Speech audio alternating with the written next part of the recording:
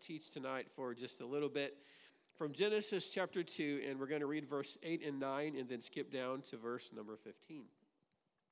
Genesis 2, verse 8, and the Lord God planted a garden eastward in Eden, and there he put the man whom he had formed. And out of the ground made the Lord God to grow every tree that is pleasant to the sight and is good for food, the tree of life also in the midst of the garden, and the tree of knowledge of good and evil. In verse 15, and the Lord God took the man and put him into the garden of Eden so that he could relax and never have to do anything ever again. That's not God's idea of paradise, believe it or not. But he put him in the Garden of Eden to dress it and to keep it. I want to talk to you for a few minutes tonight, the blessing of work. The blessing of work. Now, I know that for those that are not retired, you just wake up in the morning and you just, say, I am so glad I can go to work today. Or is it, I got to go to work today. It's early. I wish I could sleep in a little bit longer.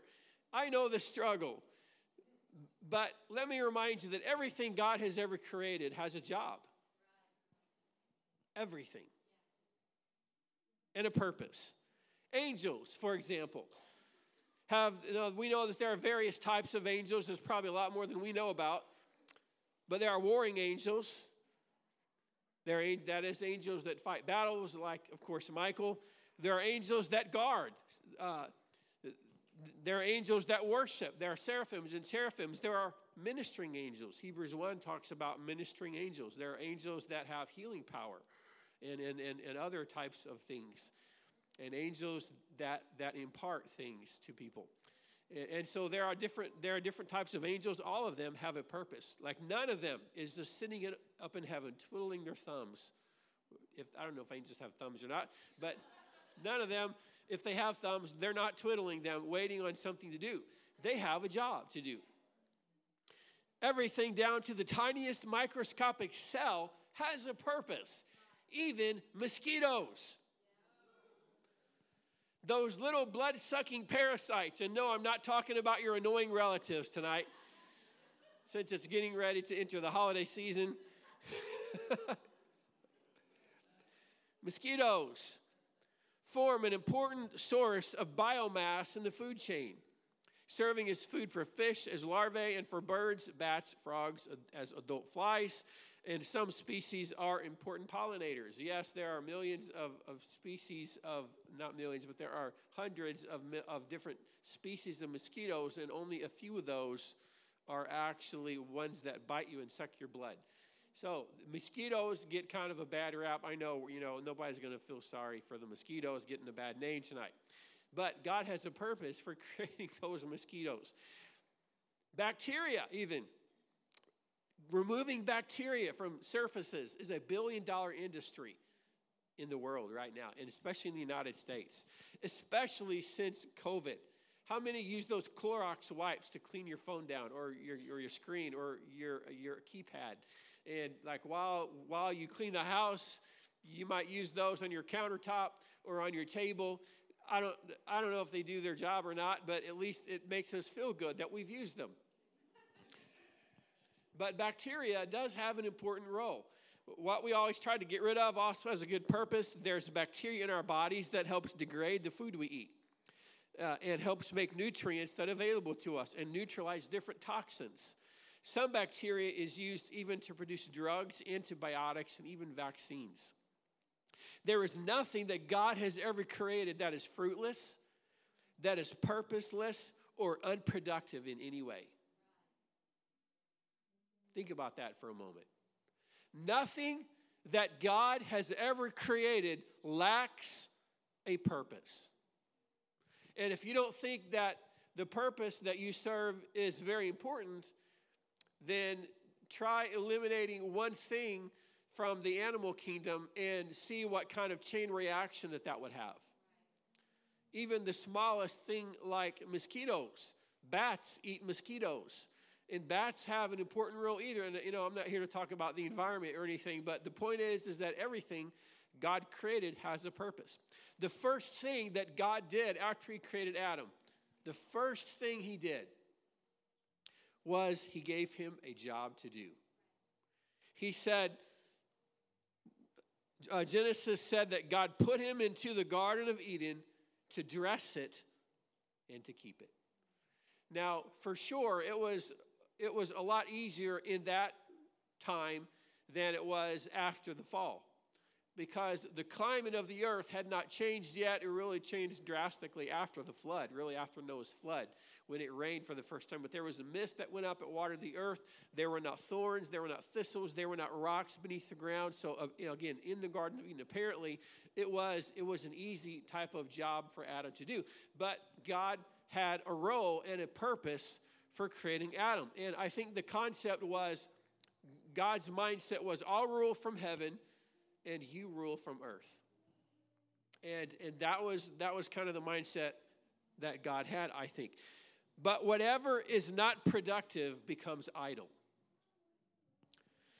And honestly, I've never understood some people's idea of what they consider to be retirement. And again, I'm not criticizing in any way, but I know I've heard some people say this, that one day when they retire, I'm just going to sit in my rocking chair and get out when I want and just watch reruns of whatever all day.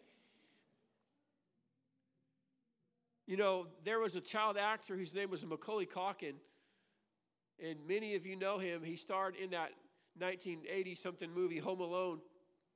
He got so much money before he was even 18 that he literally hasn't had to work. He was retired before he was even 35. And he said, on into my 20s, I had so much money that I didn't know what to do with it. I didn't need to work anymore. And so, he's quoted in different interviews as saying, I just did what I call whatevering. Whatevering. It's whatever he wanted to do. And yet, when he did that, he ended up on alcohol and a severe drug addict because he lacked a purpose. But I've never understood some people's idea of what like their mindset of retirement. And I can tell you that in the ministry, you never really retire. You might, if you're a pastor or if you're an evangelist or missionary, you might step out of that ministry, but you step into something else. Like even if it's, I'm going to retire and have a full-time prayer ministry. I'm going to devote my time and I'm going to pray. I'm going to write books. I know men that retired and couldn't travel anymore, but they wrote books and they mentored young ministers. Like there is always a role that God has for you in the kingdom of God. So I've never understood those people that are like that, or those that are just simply too lazy to work and make an honest living, without realizing that work is a blessing from God. It keeps you out of trouble. It keeps you from staying home and becoming lazy and idle all day. And there is a deep spiritual principle to this that I'm going to get to in just a moment. So I'm just laying the groundwork right now. But work is a blessing from God, to be productive, to get a job done, to complete a task. People dream often of winning the lottery. If I could just win that lottery. Did you know that over 70% of people that win the lottery continue to play the lottery? And did you know that 70% of people who win the lottery are broke in less than 5 years, and many of them dead? Ecclesiastes says this from chapter 10, "The labor of the foolish wearieth every one of them, because he knoweth not how to go to the city." Verse 18 says, "By much slothfulness the building decays, and through idleness of the hands the house droppeth through." So idleness gives way to laziness and slothfulness. A slothful spirit can get a hold of people so that they do not want to work, they do not want to better themselves, and even when they do find a job, they don't give it their best, they don't give it their heart, they don't give it all they've got because they're lazy and slothful. And really, it boils down to, it's more than just a physical thing or how you were brought up. It is a spiritual thing that gets a hold of you. And as a result, bills are unpaid, work is undone, and things keep piling up. Some people live their whole lives like that, nothing but cycling. And here's the second principle. Whatever becomes idle is not fulfilling its purpose and is, in fact, either dying or already dead.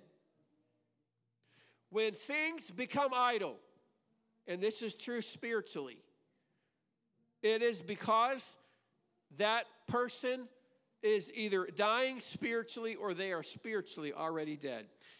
Now, it's interesting that scientists have often debated and argued about what death really is. Now, we know dead when we see dead, right? I mean, we know somebody is dead. I know that my great-grandmother is dead. She's been in the grave since I was about 13 years old. I hope she's dead. She's been in the grave that long. She's dead. I remember staring down at her casket. We know what it is, or we know how to spot it, but how do we define it? We could say, well, it's the absence of life. And, there are many definitions of death. James says, the book of James said, for as the body without the spirit is dead, so faith that works is dead. So maybe a biblical definition would be the spirit, or when the spirit leaves the body without the spirit. But one scientific definition of death is this, and I actually like this. Death is the moment when the system that maintains the far from equilibrium state ceases to exist. Now, you may know what equilibrium is. It means a calmness or a calm state of mind. That is when everything is in perfect balance and there's no resistance. We would say, well, they've maintained their equilibrium. That means that they're stable. They're doing good. But from a chemical standpoint, whenever those chemicals stop and have a place of equilibrium inside you, when your heart is no longer beating, when there's no resistance anymore, when your blood is no longer flowing through your body, when there's no, when you reach that place of physical and chemical equilibrium, one scientific definition is say that's what death is. In other words, when you stop moving, when you stop growing, when you stop struggling, you reach a spiritual equilibrium. And it is a calmness, it is, perhaps maybe a state of peace. I've heard nurses whose job it is to sit by the bedside of patients as they die, hospice nurses, etc., that will tell you that sometimes the most calmest place a person is just moments before their death. When their system, their body begins to shut down. And everything begins to shut down, and they're maintaining that moment of peace. And what's happening is they're reaching a chemical equilibrium when their brain's slowing down, their heart's slowing down, and so things are starting to shut down. Many times, most of the time, they'll be asleep. Unless they die by some tragedy of some kind. But if it's a hospice situation, they're usually going to die in their sleep. Many times they'll be in morphine, they'll be on drugs, and so they reach a state of equilibrium. And it's true in the spirit also. And there is a great spiritual principle here, and it is this. You need to keep moving. You must keep growing. You must keep fighting your flesh every day and keep being involved in God's kingdom, and you can never, ever stop. Because when you do, you are in a dangerous place of reaching spiritual equilibrium. You might feel good about it, but that's just the calm before the death. That's just the calm before your spiritual man breathes out its last breath and it suddenly dies away and you find yourself backslidden and like Enoch in a land of wandering, far from God. Let me ask you this. When was Israel's most dangerous moment in the history of their nation? It was not in the wilderness, which experience they hated, by the way, as is evidenced by their constant grumbling and complaining. It wasn't in the wilderness when they had to trust in God every day for their bread, their manna to come from heaven. It wasn't in the wilderness where they thirsted many times. And they had to go to Moses and say, Moses, we need a miracle. Moses spoke to the rock, water came out, or he was supposed to speak to it. He smote it twice, but water came out of the rock. In one particular place, he threw a tree in the middle of a river, and the water that was bitter became sweet. And so they had to trust in God, but that was not their most dangerous moment. They did not backslide in the wilderness. When they backslide is not in Joshua. It was not even in Joshua where they became soldiers in their promised land and had to fight and depend on God. Lord, who are we going to send first in the battle? Lord, we got to fast and pray before this battle. Lord, we got to get rid of some sin in the camp. We got to get rid of Ai, we have to get rid of different things in our life, and it kind of kept them on their toes. But it was in Judges, after they had inherited everything, and after they moved into homes that they didn't build and ate from vineyards that they did not plant, when they became idle and lost purpose, they were in a spiritually dangerous place. Look at the book of Judges, chapter 1. I want to read 28 through 33. And the Bible says this, the first chapter of Judges opens up like this. And it came to pass when Israel was strong, that they put the Canaanites to tribute and did not utterly drive them out. Remember what Moses said, get rid of them all. Don't let a one of them remain. Utterly drive them out.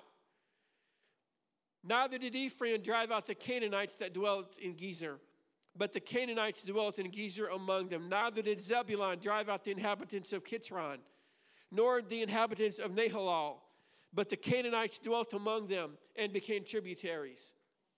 Neither did Asher drive out the inhabitants of Acho, nor the inhabitants of Zidon, nor of Alab, nor of Achzib, nor of Helbah, or of Aphek, nor of Rehob. But the Asherites dwelt among the Canaanites, the inhabitants of the land, for they did not drive them out.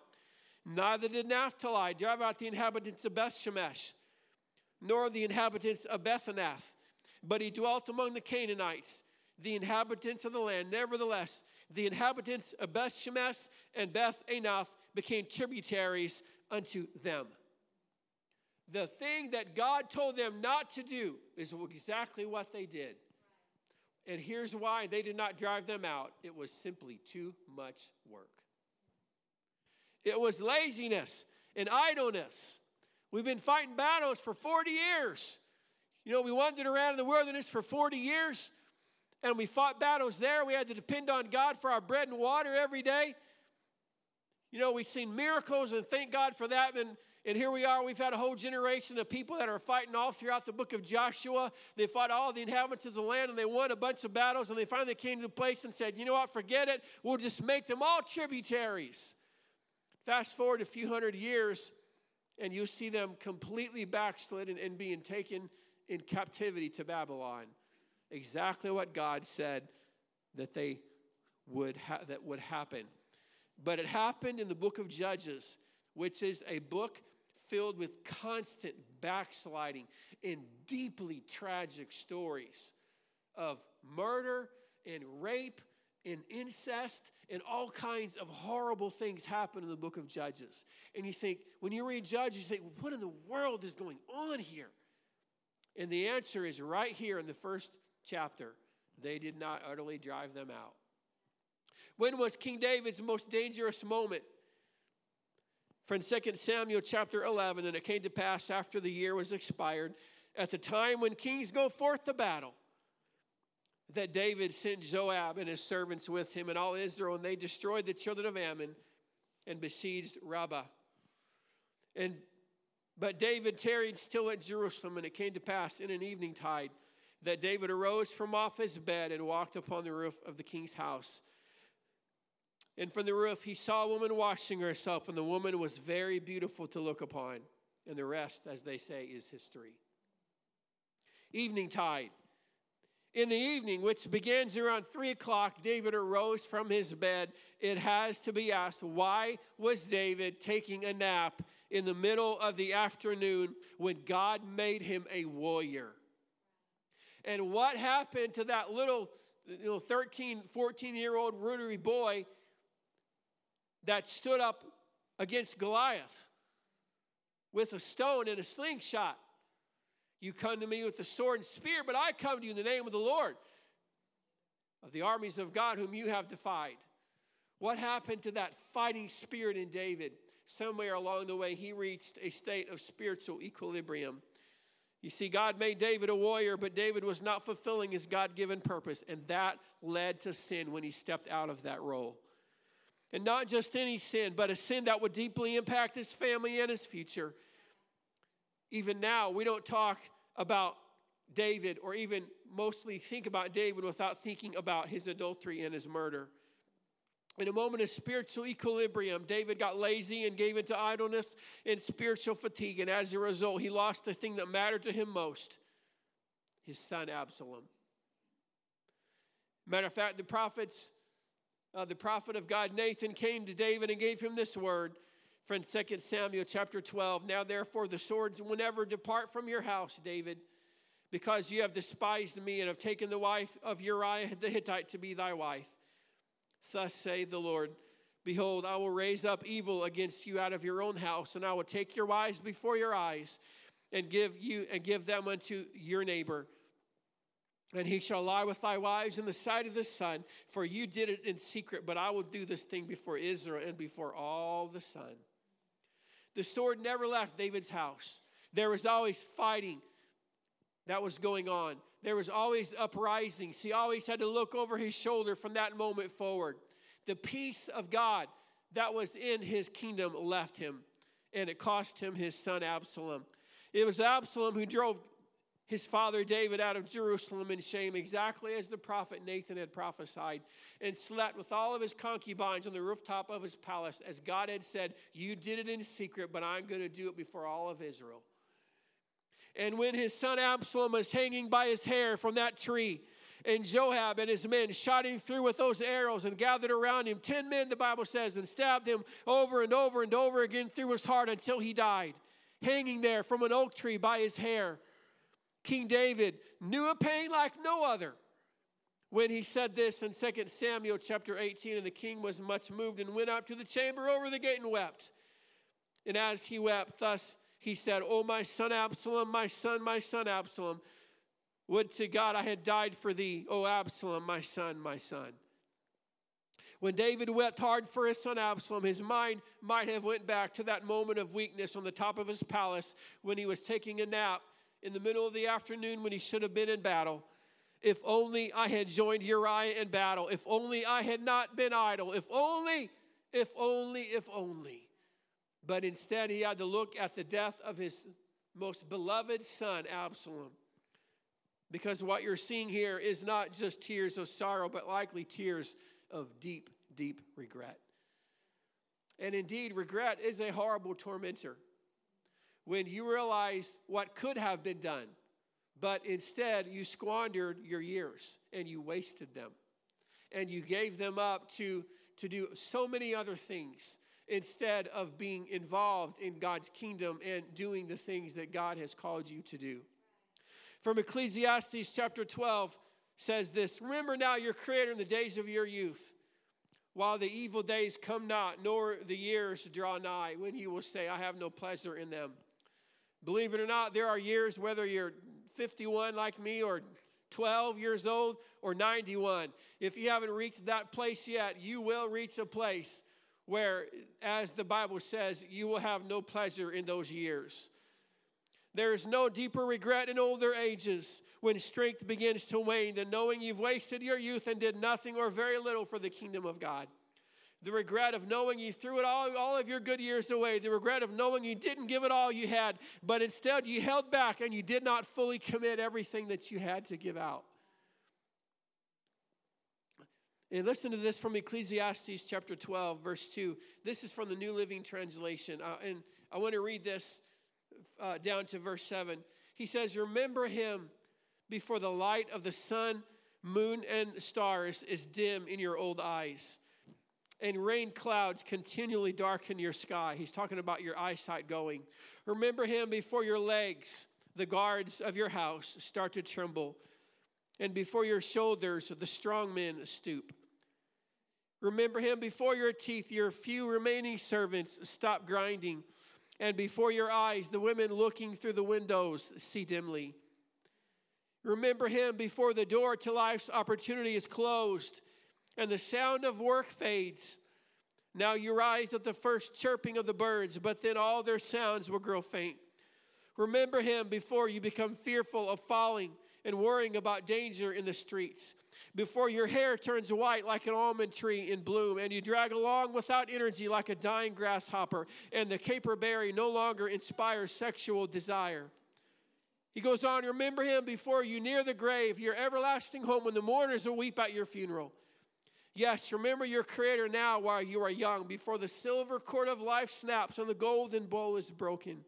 Don't wait until the water jar is smashed at the spring and the pulley is broken at the well.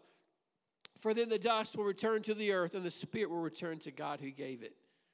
The message of the wise man, of the wise old preacher is this: work for God while you can. Do all that you can while you can, because those bitter days will approach us all. Amen. When I get 80 plus years old, I want to be like Sister Wallard. Still going strong for God. Still serving in the kingdom of God. Still involved, still volunteering, still giving of her life away to the kingdom of God. That's what I want to be. I don't want to grow old and tired. You know what? The only way to grow old and tired is if you stop moving.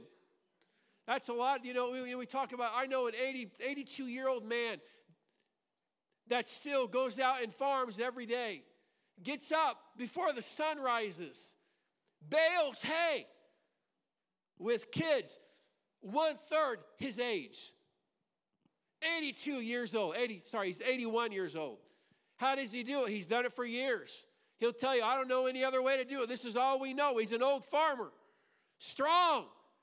You know what? If he stopped doing that, sat in his rocking chair, he'd be dead in 2 years.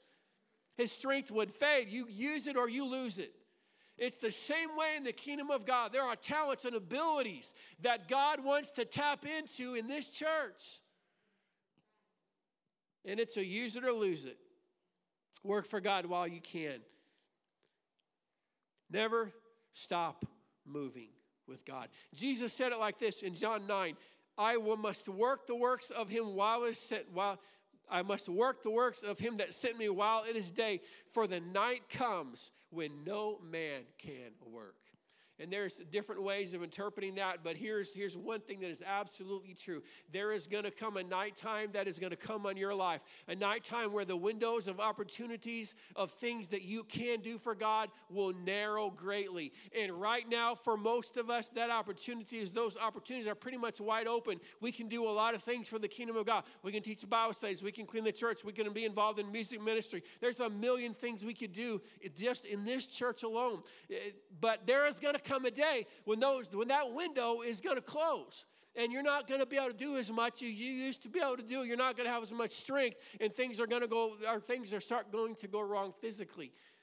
And so the message of the man from Ecclesiastes was, work while you can. The single greatest gift you can give to your kids is for them to see you joyfully working for God's kingdom and making that a priority. If you want your kids, I'm speaking now to those that have children or teenagers, if you want your kids to grow up and serve the Lord, that's how you do it. You bring your kids with you. You know, whenever my wife and I were starting that church many years ago, Luke and Lane were just so little. And the only place we could find in the city that would let us have services that we could afford, was the American Legion building. Bless their hearts. Thank God for those men. However, we would rent the building out on Wednesdays and Sundays. They were so kind. They even, he said, just tell me what you can afford. I mean, they were just really sweet about it. Great group of men. But if they had their meetings before our services, which most of the time they did, my wife and I would come in on Sunday mornings with beer cans. And I kid you not, beer cans and cigarette butts scattered all over that yellow pine hardwood floor that was faded. And it was those, the walls wasn't sheetrock. It was that 70s stuff. What do you call it? That paneling, that yellow pine paneling. Half of it was, I'm not complaining. I am complaining, I'm sorry. Pray for me. and I mean, this was our routine. This is what we had to do. Sunday mornings, we had to get up. We had to be at the church. Church started at 10 o'clock. We had to be there by 6 o'clock in the morning because we would spend 2 to 3 hours cleaning the church out. We would first, and we took our kids, we took Luke and Lane with us. They were just little bitty things then. You know, Lane was crawling around in the diaper, and Luke was about 2 years old, but we took them with us. And, you know, they were more so in the way than anything else, but, you know, we had to set up the sound, so we had to set everything. The first thing we did was we would walk through the whole building, and we'd pick up all the beer cans and the cigarette butts. We'd put that in a trash bag, take it out to the dumpster. Next thing we did, it was, as I said, a yellow pine hardwood floor, and the whole surface area of the sanctuary was probably about half the size of the sanctuary, counting the platform. So that's about how big it was, if you can envision that. And we had to get a bucket. I'm in my suit. We had to get a bucket and mop the floor because it had dust in it. You know how hardwood floors are. And then we had to set up all of the chairs. We had to set up about 50 different chairs. All we had was metal chairs. We set those out. Then we had to set up the sound system. We had 2 speakers that we hauled up, and we had a Focus. I don't know how we hauled all this stuff back in this little. We had a 2001 Ford Focus. Somehow it all fit. But we had 2 speakers that we set up at the front of the building. We know where there was a little, like maybe a 6 or 8 inch raised platform of sorts. And we would set up those speakers on 2 tripods, and we had a 50-foot snake that we would plug in the speakers, and we had a couple of microphones, corded mics. So we would plug those in, and we would cord the snake all the way back to a little sound system that we bought from Legacy Music in Lee Summit, which went out of business with the pandemic. But they were good folks. They helped us, and they gave us a great deal on that. It had maybe 7 or 8 different channels in it. It might have been better than the one we got here. I don't know, with all the problems we have in it. But we didn't have any trouble with it. That's all I'm saying, okay? We had a keyboard. We had a full-size keyboard that Tanya would play. And we would put that in the back. Again, I don't know how we fit all this stuff in there. But we had it down to a science. And we would set all that up. Along with all the cords and all the wires, and we complain about the 10 minutes we got to set up here. Y'all don't know the struggle. We are blessed here. But we would set it up. I'd give Luke a microphone out of the car and say, "Hey, buddy, help me take this in."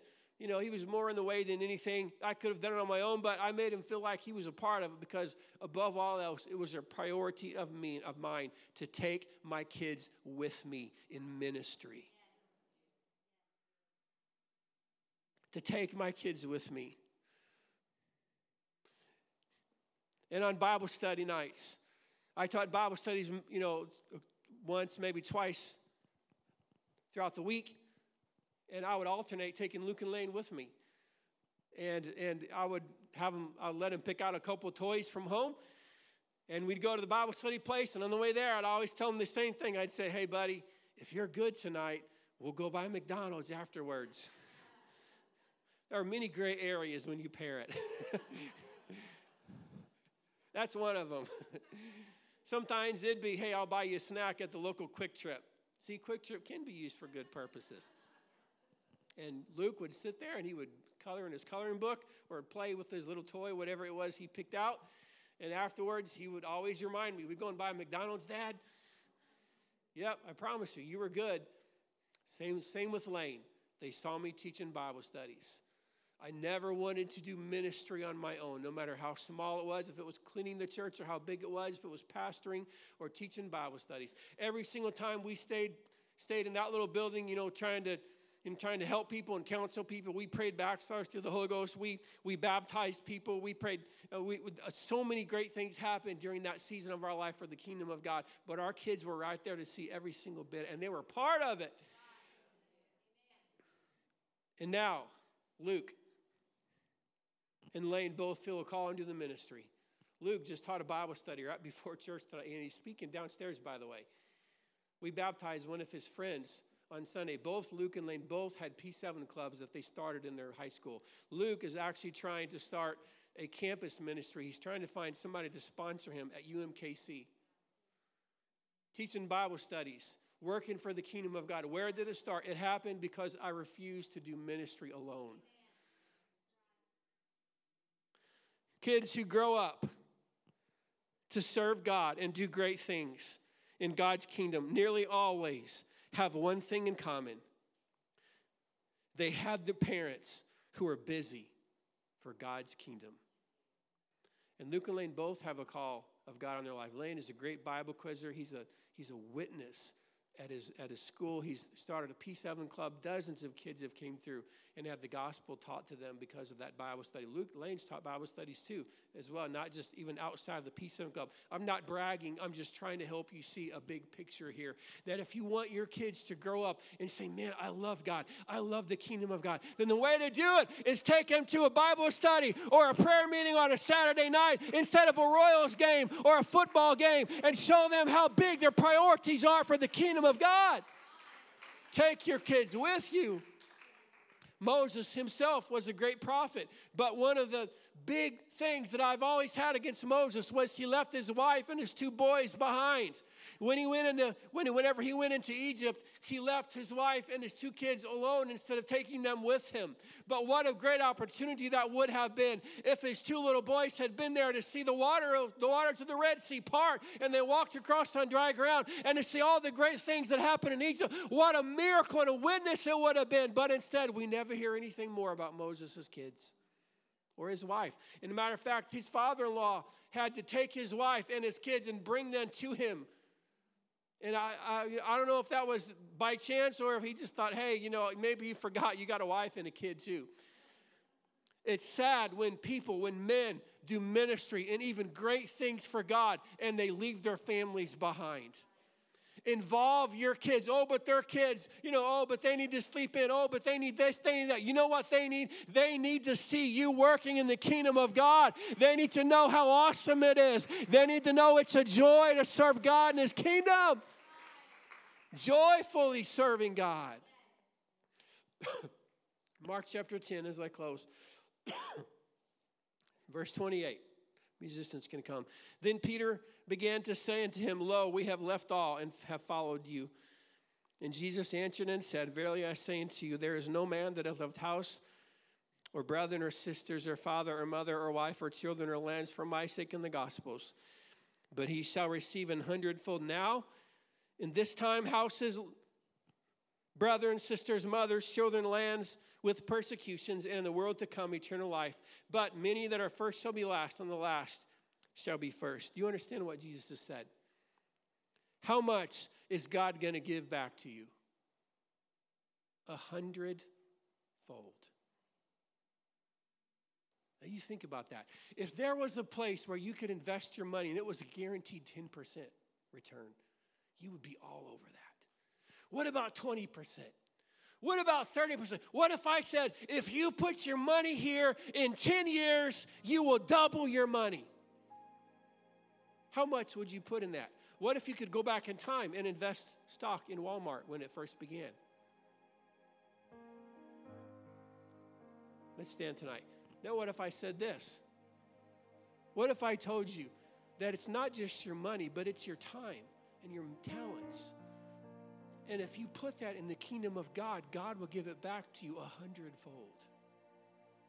Not just in the next life, but you're going to see it in this life.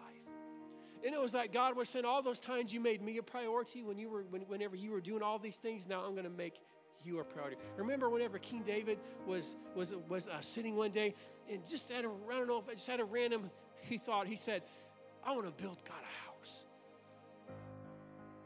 And he went to the prophet and he said, what do you think, prophet? Can I build God a house? And the prophet prayed about it, and God told the prophet to go back and tell David, never in the history of the nation of Israel have I ever said anything about the kind of house that I live in and how kings would live in palaces, but I dwelt in this little bitty raggedy temple made of badger skins that you drug around for 40 years in the wilderness. But you thought of this, and it came out of your heart. And so this is what I'm going to do. Not only am I going to let you build a house, but your son is going to build it. You're going to prepare it, but your son Solomon is going to build it. Not only that, but I am going to build you a house. And he went on to say, as a matter of fact, I'm going to make you a house. I'm going to make you a house. And now we talk about the household of David. And we talk about how this, again, with all the mistakes that David made, one thing he had was he was a man after God's own heart, and his heart was always in the right spot. And when he did sin, with the correction of the prophet, he got it right with God. He took his punishment like a man. He didn't whine about it. He took it like a man and moved on with his life in the grace of God. But now we talk about how Messiah came from the loins of David, and how the Lord said, there will never cease to be a king from your loins. And now, of course, Jesus is king. He is currently reigning right now. He is the Son of David in the flesh. Whatever you do for the kingdom of God is going to be given back to you. And you know what? The greatest joy that you could ever have is not if you get up, if you give $1 million away, if you got $10 million in your bank account and you give all that away and God never does anything for you, but he makes sure that your kids are called into the ministry, and one of them might be a prophet, and one of them might be an apostle, and one of them might be a church planner. You know what? God has gave back to you 100-fold. Because there is no greater joy that I have than to see my children walking in the truth. So we got to stir up ourselves and realize that working for the kingdom of God is not a burden, but it's something to do joyfully. Amen. Because I want to avoid spiritual equilibrium. I want to avoid spiritual death. I want my kids to come along with me. I don't want to leave my kids behind behind out in the desert when I'm parting the Red Seas, and when I'm seeing great things happen in my life. I want to involve them. That's what's on my heart tonight. Lift your hands to the Lord. The more you burn for Jesus, the more he'll fill that oil up. Come on, God hasn't called you to be stagnant. He's called you to devote yourself to the service of the King. And he'll give it back to you 100-fold, I promise you. In one form or another, he said it. It's written in his word tonight. Would you like to come and just talk to God tonight? Hallelujah, Jesus.